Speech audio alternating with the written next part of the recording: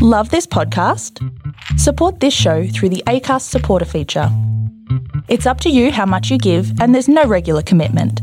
Just hit the link in the show description to support now.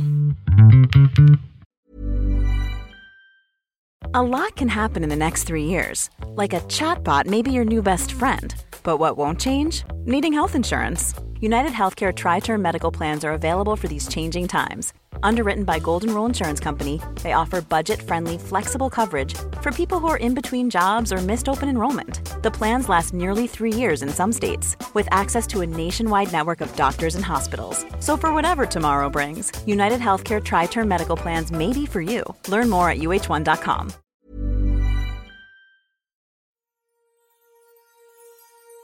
Welcome one and all to the Storybox podcast, the place to be if you are a lover of stories. My name is Jay Phantom, former real estate agent, now living my purpose, sharing amazing stories from people all over the world. I'm grateful that you're here today. Now let's journey into the Storybox together and hear more about whose story will be unboxed today.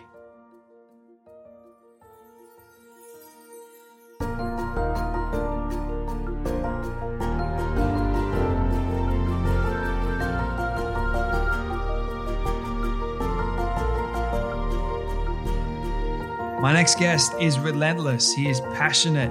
He is making an impact in this world. It is none other than Tom Bilyeu, the founder and former CEO of Quest Nutrition, now the founder and CEO of Impact Theory and Impact Theory University. He is making a positive change in the world.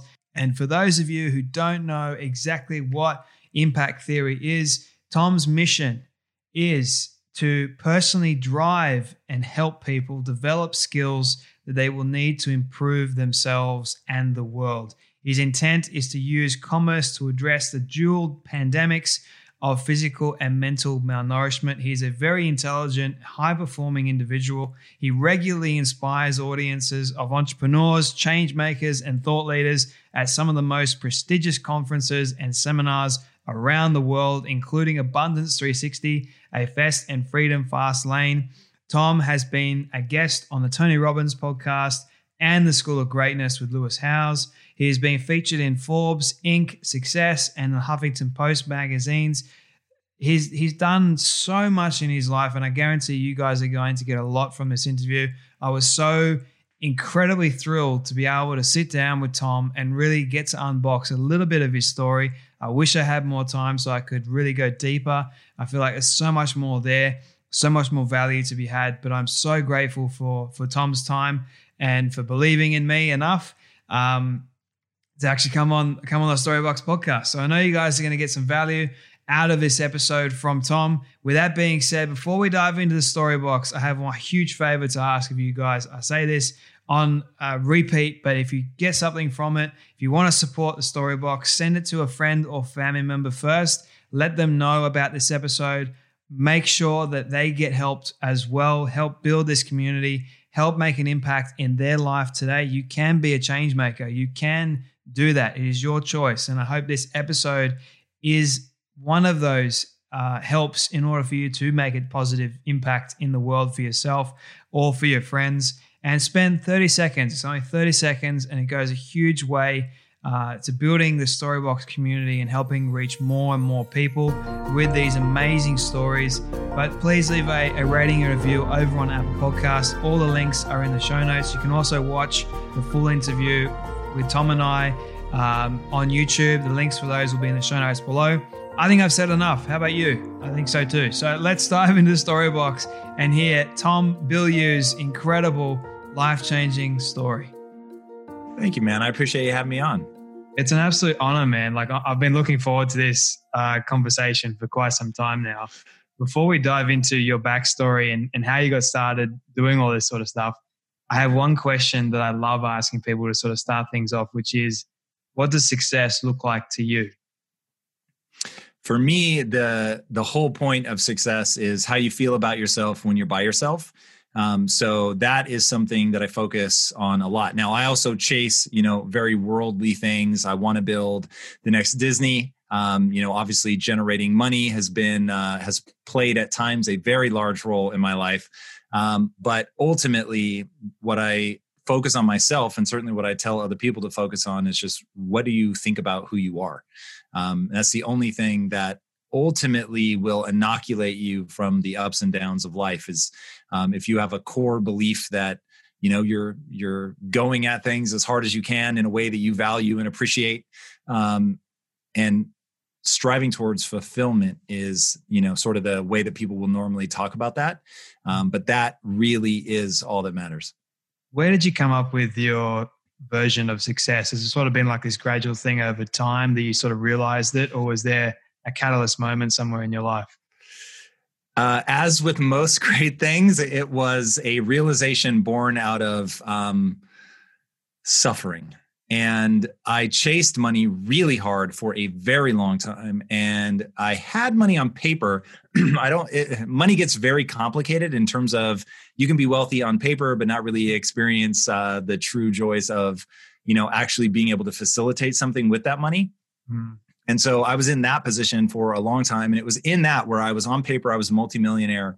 And it was just like, I am so dead inside. This sucks. And I did not have any interest in staying there. And so I went and gave back all the equity, and I said, I quit and I need to go do something that makes me feel alive. And in that, just began to realize, like, the game I'm playing is neurochemistry. It isn't like, you can think I'm cool, but if I don't experience that I am proud of who I am, I'm excited about what I'm doing, the neurochemistry of my life is garbage. And if the neurochemistry of your life is garbage, you've already lost. And so in that process, realizing that the thing I was really trying to manage through, or that I was trying to capture, that I hoped money would bring me, was a neurochemical state. And if I cut out the middleman and just said, like, this is the neurochemistry, this is how I want to feel, what are the things that lead me to that? And it's doing really hard stuff in service of something that I care deeply about. Mm. What I'm curious about is, Australians, we have this syndrome called tall poppy syndrome. I don't know if you've heard. Oh, I know all about it. Yeah. Yes. Yeah. So we have this sort of fear about talking about money. We don't like talking about it. What I love talking about is why we have this problem in the first place. Where did it actually come from? Have you discovered over time, why do you think it's a problem that we have this fear, or people in general, I think, don't really like talking about money? Do you think, or why do you think that is?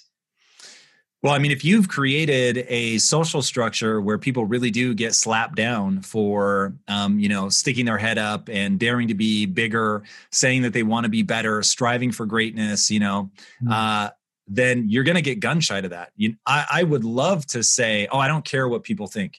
The reality is that just is not true. Anybody who says that, like, there can be a frame of reference from which they say it, meaning, like, I care more about what I think about myself than other people, 100%. But the reality is, all of us as a social animal are hardwired, meaning if 50% of us is unchangeable and 50% of us is changeable, part of that 50% that's unchangeable is just, you give a shit about where you fit in the social landscape. You have to survive in an ancestral environment.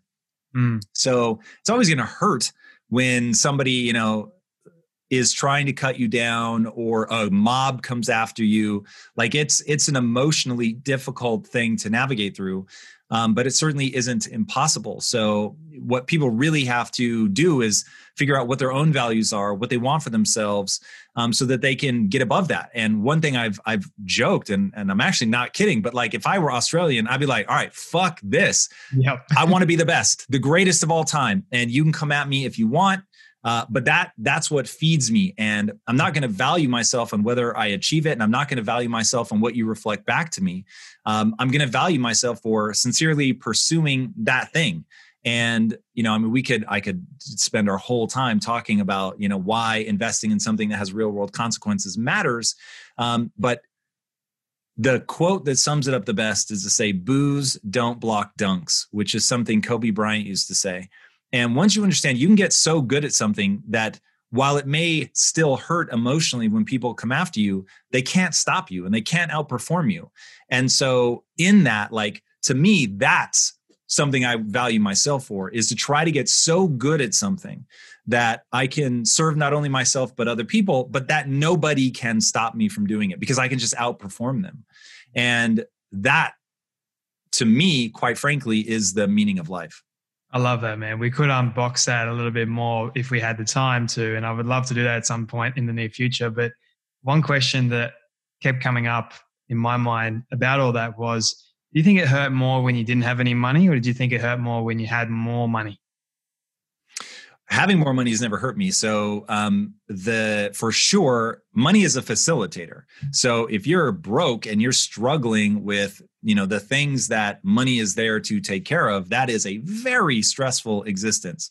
Now, part of what saw me through the extended period of my life where I was poor was that I really believed that I could change classes.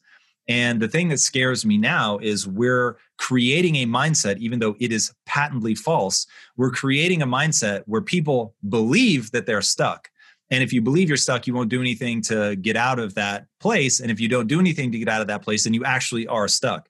And so it becomes a self-fulfilling prophecy. So as a child of the 80s, it was just everybody was telling me that I could be rich, from my parents who said I could do anything that I set my mind to. And of course, quietly did not actually believe that I could ever go get rich, but they were telling me I could. Movies, it was all about something that I didn't have. Every 80s movie that I loved was set in upper middle class Chicago. And so it was like, I longed for that big, beautiful house and, to have some sort of non-defined job that made you a lot of money. And I just believed I could do it. And I had a friend that, recently confessed to me.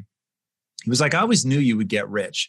And I was like, why? And he said, because you believed in money. And he was like, people get what they believe in. And I was like, that is really true. And so because it just didn't occur to me that I couldn't work my way to that, I kept working my way towards it. And then ultimately you get a skill set, and that skill set, and look, no one can ever guarantee your success, but I developed a set of skills that made me very prepared to take advantage of the vast majority of the opportunities that came my way. And it was like, you just start stacking all of those things with a relentless pursuit to get better. And just enough of them end up aligning that you're able to push yourself forward. So that's been, the main thrust for me. So being poor can hurt because money's real. Having money will only hurt if your mind is in the wrong place. Which is what I was sort of trying to explain, but I failed to do it. I apologize, but you got there. I love it. So I want to go back a little bit to how you grew up. You sort of mentioned it for a moment. So what did you always want to be when you grew up? Now, for those people that don't know, I know personally that you wanted to be a filmmaker. And that resonated with me a lot because ever since I was 8 years old, that's what I wanted to be. And it was The Princess Bride, that movie. I watched it. And it had everything in it, man. And I was just like, I want to make movies like this that have good stories in them. So are you able to share a little bit about why you wanted to become a filmmaker? Well, when I was a kid, so from the time I was 12, I've known that I wanted to make film.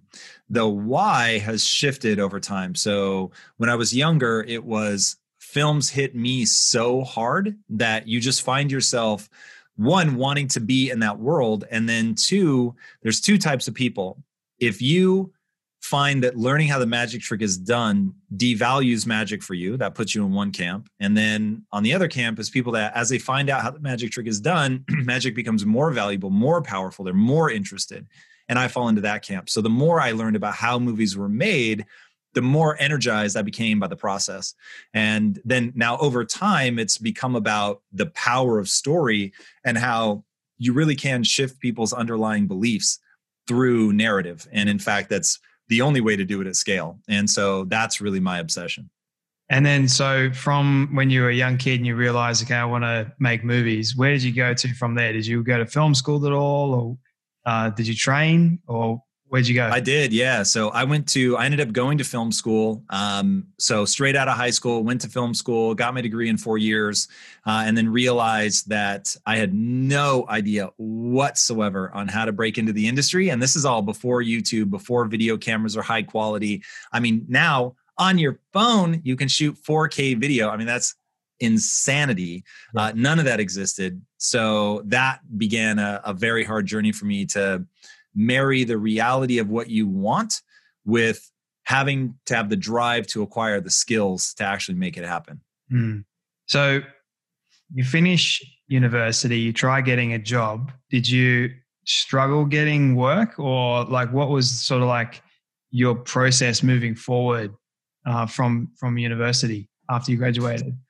So when I first graduate, I made a decision very early on that it was either direct or bust. So I wasn't going to try to work my way up from PA to director. That just seemed, it seemed like trying to climb the corporate ladder to get a creative job, which just isn't the way to get a creative job. So what I wanted to do was find jobs that would let me write. So the only thing I could see was if I have a killer screenplay, then I can leverage that to become a director. One, I was a bad writer. And then two, I didn't even let's do the thought exercise. If you have the greatest screenplay in the world, who do I give it to? So I was stuck in this realm of do I need to shoot a short film? But short films are so expensive. Yeah. Do I need a feature film? But feature films are I can't even fathom the amount of money that would take at that time in my life. So I was really sort of sketching out, and I was sliding towards depression because I felt so lost and so hopeless. But I started teaching film, and then teaching film began to show me that maybe I could learn to do this, because I had really deep fears after graduating from college that I wasn't good enough and that I didn't have talent. And the reason I had those fears was because I didn't.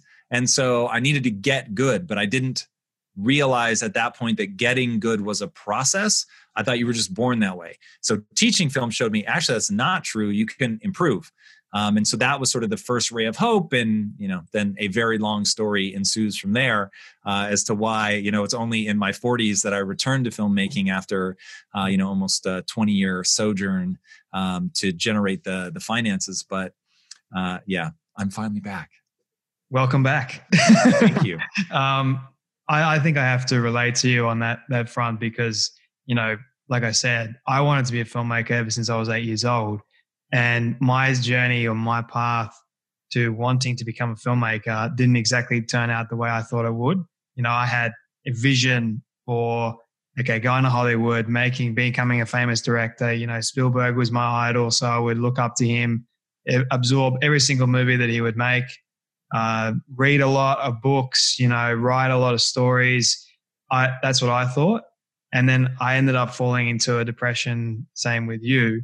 For many different reasons, but another one was I thought I put my whole identity into film, and the moment that was taken away from me, I was like, well, who the hell am I? So I think it's a good idea or good practice for a lot of people to actually just stop and distinguish between I get to do this or I do this as a job, rather than this is my identity and who I actually am as a person. So I think distinguishing that is a vital tool and resource in one's life.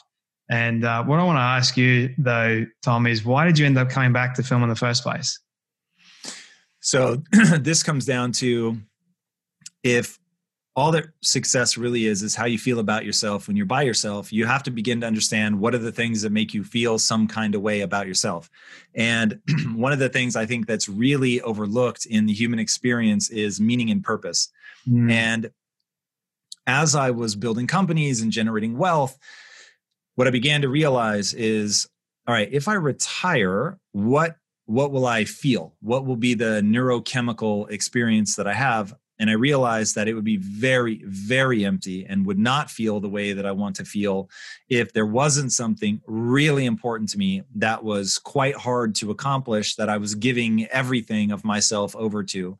And so then I just thought about, what is that? And so at my last company, Quest, I had, and this is where I'm condensing a whole lot of stuff into a very small nutshell, but I had done some big brothering in the past. And so I knew how detrimental a zip code could be to somebody's future.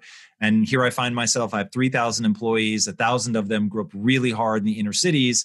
And they were extraordinary people, some of whom I thought were quite a bit smarter than me. They had better business instincts than I had. And I just thought, okay, this is so weird. Why am I succeeding in a way that they're not? And I began to realize it was a mindset problem, and they just didn't think they could be successful. And so it did not occur to them to do the things that one needs to do to become successful, because they believed it was a preordained conclusion that they couldn't. And, this is culturally, the debate right now, just to me is absolutely asinine in terms of, is the world holding some people back? Yes. Now what? What are you going to do? And my thing is, you have to step to the world with the attitude of, fuck this. I can get so good, nobody can stop me. And that puts you on a journey of acquiring skills, of getting to the point where booze can't block dunks. But the moment you think that booze actually can block dunks, now you're in real trouble. And that isn't to say that there aren't some societies that are so pathological that, really, truly, it's like you step out of line and the tall poppy syndrome is you are actually killed. But short of that, like things being difficult, from that adversity arises the most extraordinary accomplishments. And, it's not an accident that people that have had to overcome adversity often go on to do these things that are just unimaginably fantastic. And you get this idea of t-shirt to t-shirt in 3 generations. So the first person to rise up, like they do fucking extraordinary things, the next generation coasts, and then the third generation has nothing again because they weren't taught that resilience. So getting people to understand, like, whether or not the deck is stacked against you does not mean that you shouldn't play. And so coming into this and understanding that the average human animal is designed to learn and grow. So I started thinking, how do I get people to believe that? And it was that obsession and playing the no bullshit game of no bullshit. What does it take in this case to get people to have a growth mindset and to go pursue greatness despite growing up in a bad zip code, despite, being a minority, whatever the case may be? How do I get them to act in a way that sets them up for success? And I realized you have to catch them, unfortunately, between the ages of 11 and 15. It's called the age of imprinting. It's where a large portion of your subconscious values are implanted, and you can change them as you get older, but it certainly becomes harder. So that shifted my focus as a filmmaker to kids. And then if Disney, which is sort of my beacon of just how much cultural influence you can have, if Disney is able to create the most magical place on earth by telling one kind of story over and over and over from 1,000 different angles, can I create the most empowering place on earth by telling one kind of story from 1,000 different angles over and over and over? And so that was, and look, it isn't a mistake that it was something that aligned with abilities that I already have, that it falls into the vein of communication where I get disproportionate returns. So every amount of energy that I put into a communication medium, I'm going to get back. I've always just sort of called it 1.3 times maybe your average person, right? Maybe the normal person is 1. A lot of people fall into the sort of 0.7 category. So compared to somebody who's getting a 0.7 return on their time, I'm getting a 1.3. It's like on a long time scale, it's like that really starts to matter. So you put all that together, my love, my passion, my core competency, and its real world ability to have this tremendous impact. And that became the place that I wanted to play. I have so many questions just coming out of that answer, but I think I want to go back a little bit to the depression aspect and ask you how you actually overcame the depression. Do you still struggle with moments of depression now, or are you completely? Definitely not. So back in the day, what it was all about was the thing that gave me a ray of hope is what we would now refer to as brain plasticity. Yes. At the time, it was hotly debated. So I had a fixed mindset, and I believed that the talent and intelligence that I had, I was born with, and there was no way to improve. And so my life was about, okay, I couldn't have said the words, but I knew that I wanted to feel good, right? As much as humanly possible. And things that made me feel bad were not being as smart as somebody else. So I valued myself for being smart. So I was constantly putting myself in smaller and smaller places where nobody was challenging my intelligence. And that meant that at one point I was selling video games retail, which I'm not throwing shade at that. I'm just saying, like, that wasn't where I wanted to be, but that was where I felt really comfortable. And so trying to get out of that, I started reading about the brain, and I came across brain plasticity and just decided that even though nobody was saying for sure whether it was real or not, which has sort of now been in clinical trials put to rest, it is real. But back then, nobody, was able to say definitively. I just said, I'm going to act as if it were real, because that's so much more hopeful. And the way that I feel about myself when I think that I could get better, I could improve over time, it lifted such a weight. So I just started working and saying, okay, the magic here is I've got to work my ass off. And if this really is real and I work hard enough, long enough, then I can beat people and I could get as good as Steven Spielberg. I could get better than Steven Spielberg. And so that became, my obsession. Like, could I become the greatest of all time? Now, here's the great news. Probably not, but I sincerely pursue it. I don't value myself, and I won't, like, on my deathbed. And it's very easy to run this thought experiment. Just say you're on your deathbed. You never became better than Steven Spielberg. How do you feel about yourself? And in that moment, I'm like, did I go all out every day, like doing my best? And did I have a great time doing it? Because if I did, then what's the problem? And that just became self-evident. But for me, it needed to be true that I was actually playing to win. And so that was a very big part. And it all goes back to brain plasticity. And so that was at that first beacon. And I've stayed obsessed with neuroscience since then because it is so useful. One of my good friends, Dr. Andrew Huberman, I had a good conversation with him. My goodness, that was such an in-depth dive into neuroplasticity, the brain, how it functions, how it thinks. I'm fascinated by the brain. And I asked him a question about, where does curiosity come from? Like, are we born being naturally curious? And what I'm curious about you, Tom, is how long did it actually take you to get from, okay, you're in a state of depression to becoming out of this state of depression? How long was that period of your life? I was in a really dark place, and I won't call it depression because I don't want to cheapen, somebody who's like for real stuck in a gnarly place. But the dark period of my life was hardcore for about 2 or 3 years. And then I had glimmers of hope, but it was still pretty gnarly because my behaviors and my sense of self and the loops, the negative voice in my head that was on play was pretty gnarly for probably another 4 years.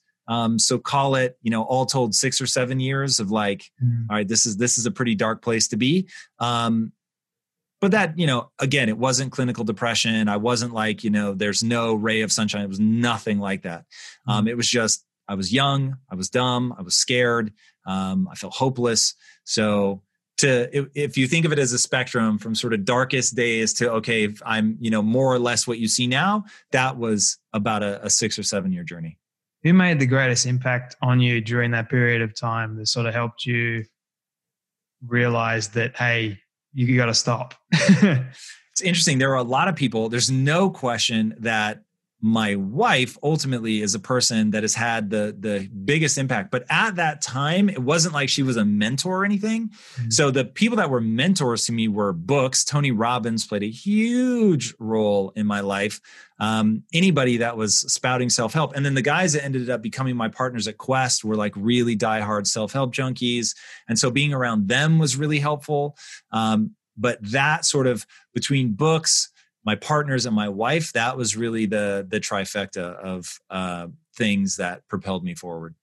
And how did you meet your wife? And what has been the biggest lesson that she's taught you over the years? Well, I met her. So I was teaching film at a school for adults, but she was my student. And we hit it off, and she was only supposed to be there for 8 weeks. And I thought, this is perfect. She's legally obligated to leave the country. And, nice and easy. At the time, I had no interest in a long-term relationship, and ended up going to see her. So we spent like 6 weeks or 8 weeks or something while she was here in the US. And then she moved back to London, and I went to visit her, and I was there for 10 days. And as I was flying back from that 10-day trip, I was like, fuck, man, I'm in love. And that was it. She's the only woman I've ever said I love you to. Just completely knocked me off the trajectory that I thought I was on, and realized I'm either never getting married or I'm marrying that woman. The biggest lesson that I've ever learned from her is about being hardcore. And basically, if you say you want something, then you better act in accordance, and don't say that you want to be great and then lay in bed all day, because those two things are misaligned in a pretty gross way. And so she held me to a standard, and that is the thing to which I will never be able to repay my debt to her, nor will she ever get enough credit for helping shape me into the man that I am today.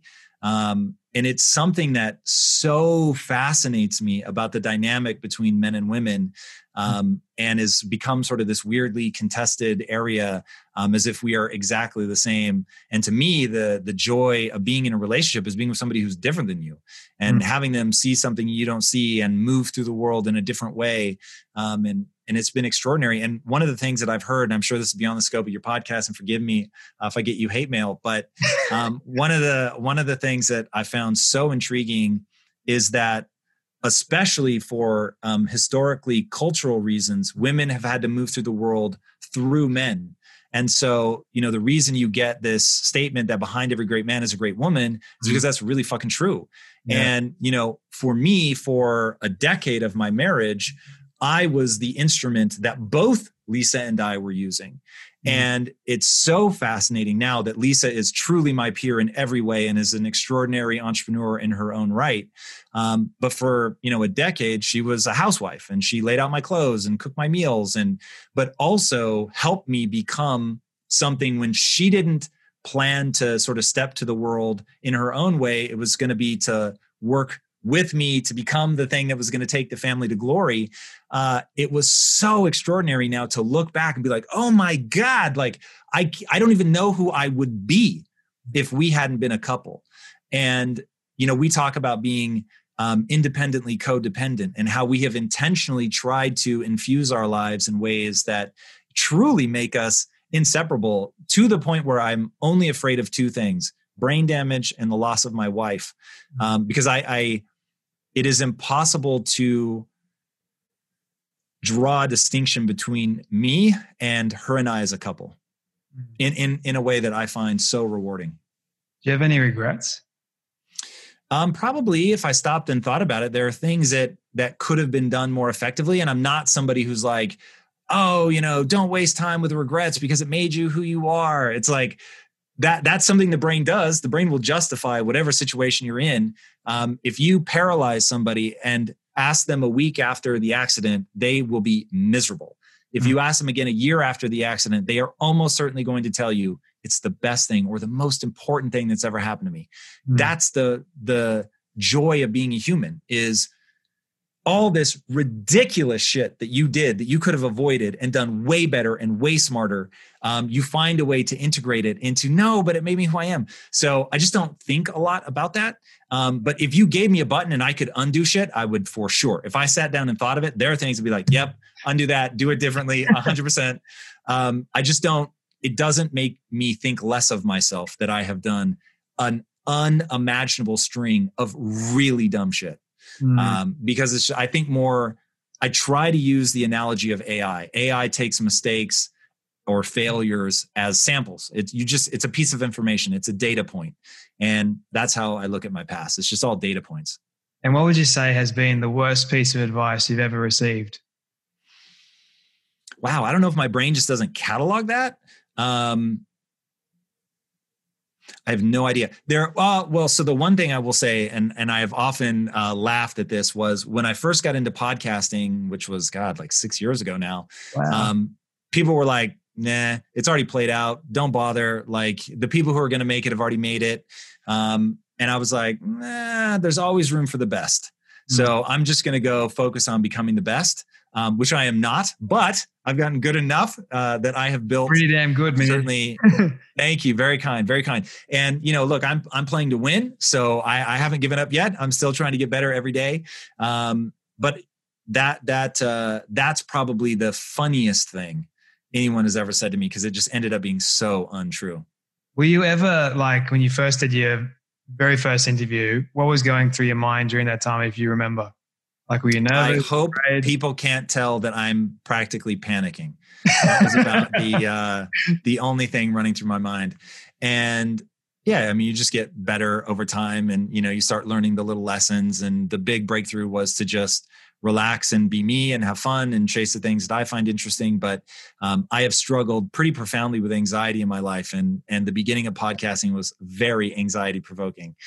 So, getting good at it has largely been that, like, learning to manage the anxiety.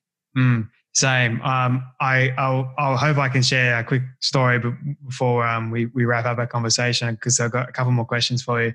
But when I first started, there was one particular person that I wanted to actually speak to. He was quite big in the sense of like social media and real estate. So I reached out to him on Instagram. He said yes. We've organized a meeting. I've traveled an hour and 30 minutes to get to where he's at. I get there. He's not there anymore. He's back down in Sydney. So I had to drive another hour and 30 minutes, meet him in a park. Now, he's a physical specimen. He's huge. And I was scared. I'm short, like I'm 5'7". He's like 6 foot, whatever, and he's like a mountain of a man. And make matters even worse, he's the first ever millionaire I've ever met in person. And I was like shaking. I was super nervous. I was sweating. And I'm sitting there with my iPad and my dodgy ass podcasting equipment. We got 20 minutes, but he was just so present, so calm. And he made me feel like I was actually worth something. And I thought in that moment, okay, this is exactly what I need to be doing. And I don't care how long it takes me. I need to improve the very best I can. I need to try and learn how to navigate conversations. And it was like a lot of trial by error. Tom, like I kid you not, I had so many bad conversations. I had amazing conversations, but like being able to do this, being able to speak to you is like a dream come true in a way, because then I get to accomplish my mission and my purpose, so to speak, which is to help others. So thank you so much, Tom, for your time today. I really do appreciate it. Love this conversation. I've got 2 more questions for you, if you don't mind. This is one of my all-time favorite questions that I love asking people at the end. It's my legacy question. So you've been able to reach the age of 100 and your friends have put together a film for you of everything you've ever said and everything you've ever done. Don't ask me how in the world they got it all. We'll just call it magic. But they've been able to get it and show it to you on your 100th birthday. What do you want that film to say and to show about your life? First and foremost, I would want it to center around Lisa and I and what we've done together. Lisa and I made her poor, which I remember at the time was a tremendous motivator. And then we built something together. And for sure, like that is the greatest joy of my life. On any retrospective, no matter what I do or don't do in my life, I am so invested in my marriage and what we've built. So that would be huge. And then the other thing would be, I want to know a generation from now that people that grew up listening to me or, God willing, watching the movies and the TV shows and reading the comic books that we've created, that took ideas from those characters and did something with their lives. Profound, people that were told that they would never do anything, that the world doesn't want people that look like them to succeed, and they go out and kill it because, of a character that I created, which, if I'm really honest, is more important to me than somebody who listens to an interview that I do. And I have no justification for that other than the way that I'm wired. I love stories so much, and I want people to resonate with stories that I've created, like I have resonated with, characters that other people have created. And I promise you, I did not do this on purpose, but the shirt that I'm wearing now, that's actually a character that I created. And so it is a child's joy for me to see like that character didn't exist until I thought of it. And then for it to then have a knock-on effect in somebody's life, that would be, if that is in that movie when I'm 100, I'll be a very happy man. It's powerful, man. Is that character a reflection of you in a way? It is not. I mean, it has a lot of my philosophies because he's the mentor character. But no, this character is actually, so it's from a story called Neon Future, which is a collaboration with Steve Aoki. That particular character is like the ninja version of Steve Aoki in this digital world. So the character's name is Kita Sovi. Damn. I love that. I'm a huge nerd, so I have a huge appreciation for this sort of stuff. Tom, my final question for you is, this might be a hard one to answer, but we'll see how we go. You've been able to interview so many amazing people, and I've always wanted to ask you this. If you could ask a question to anyone alive or dead, who would it be, why, and what question would you ask them? So I'll give you an answer that your audience won't care about, but it's the truth. And then I will give you an answer that they'll find more interesting. So my dad never met his father, and obviously, therefore, I have never met his father, who is my namesake. And I would love to. What would end up being the one question? I don't know. I'd really have to think, what drove you? What was your meaning or your purpose or something like that? Would certainly be all interesting things. But something to him, that would be cool. And even I'm surprised that as I've gotten older, that's become sort of more meaningful to me. Because I don't think a lot about that, but that would be interesting. Living or dead to a human that people will know of. I think Alexander the Great, I would love to ask him the question, like, what drove you, or what was the emotion that ran through your head when you realized there were no more worlds to conquer? Because I think it's him where people say that he, knelt down and wept when he realized that there were no more worlds to conquer.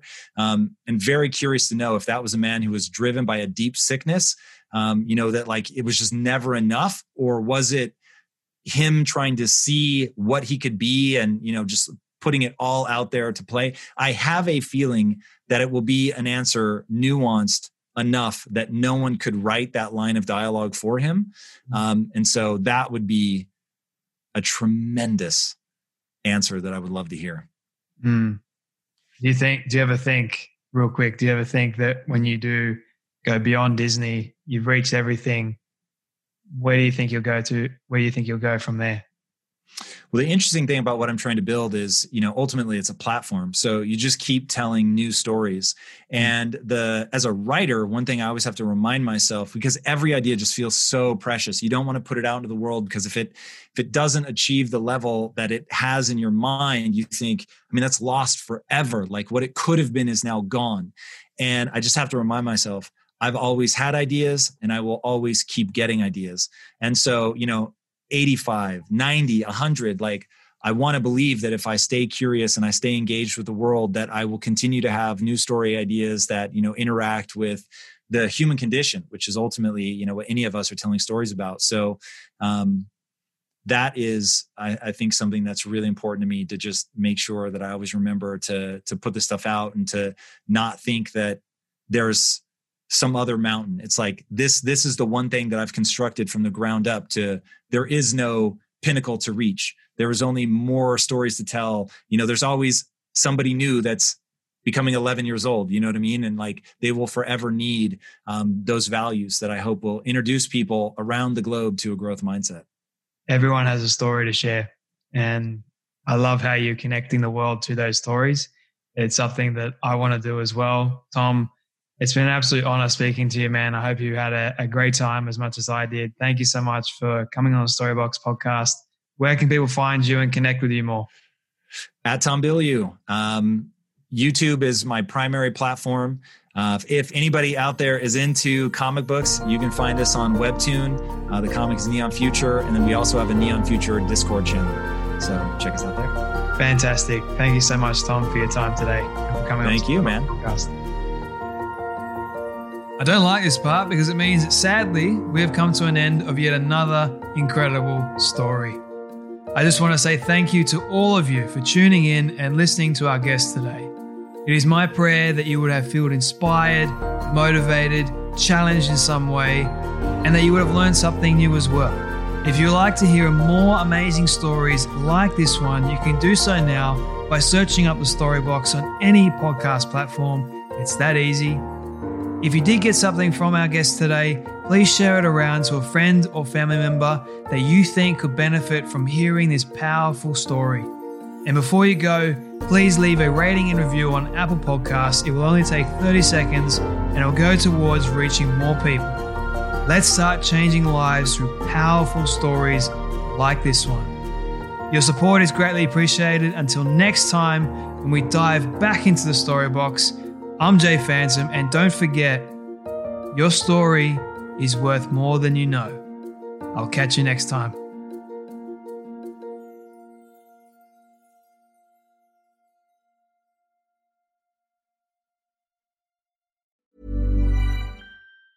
Planning for your next trip? Elevate your travel style with Quince. Quince has all the jet-setting essentials you'll want for your next getaway, like European linen, premium luggage options, buttery soft Italian leather bags, and so much more. And is all priced at 50 to 80% less than similar brands. Plus, Quince only works with factories that use safe and ethical manufacturing practices. Pack your bags with high-quality essentials you'll be wearing for vacations to come with Quince. Go to quince.com/pack for free shipping and 365-day returns.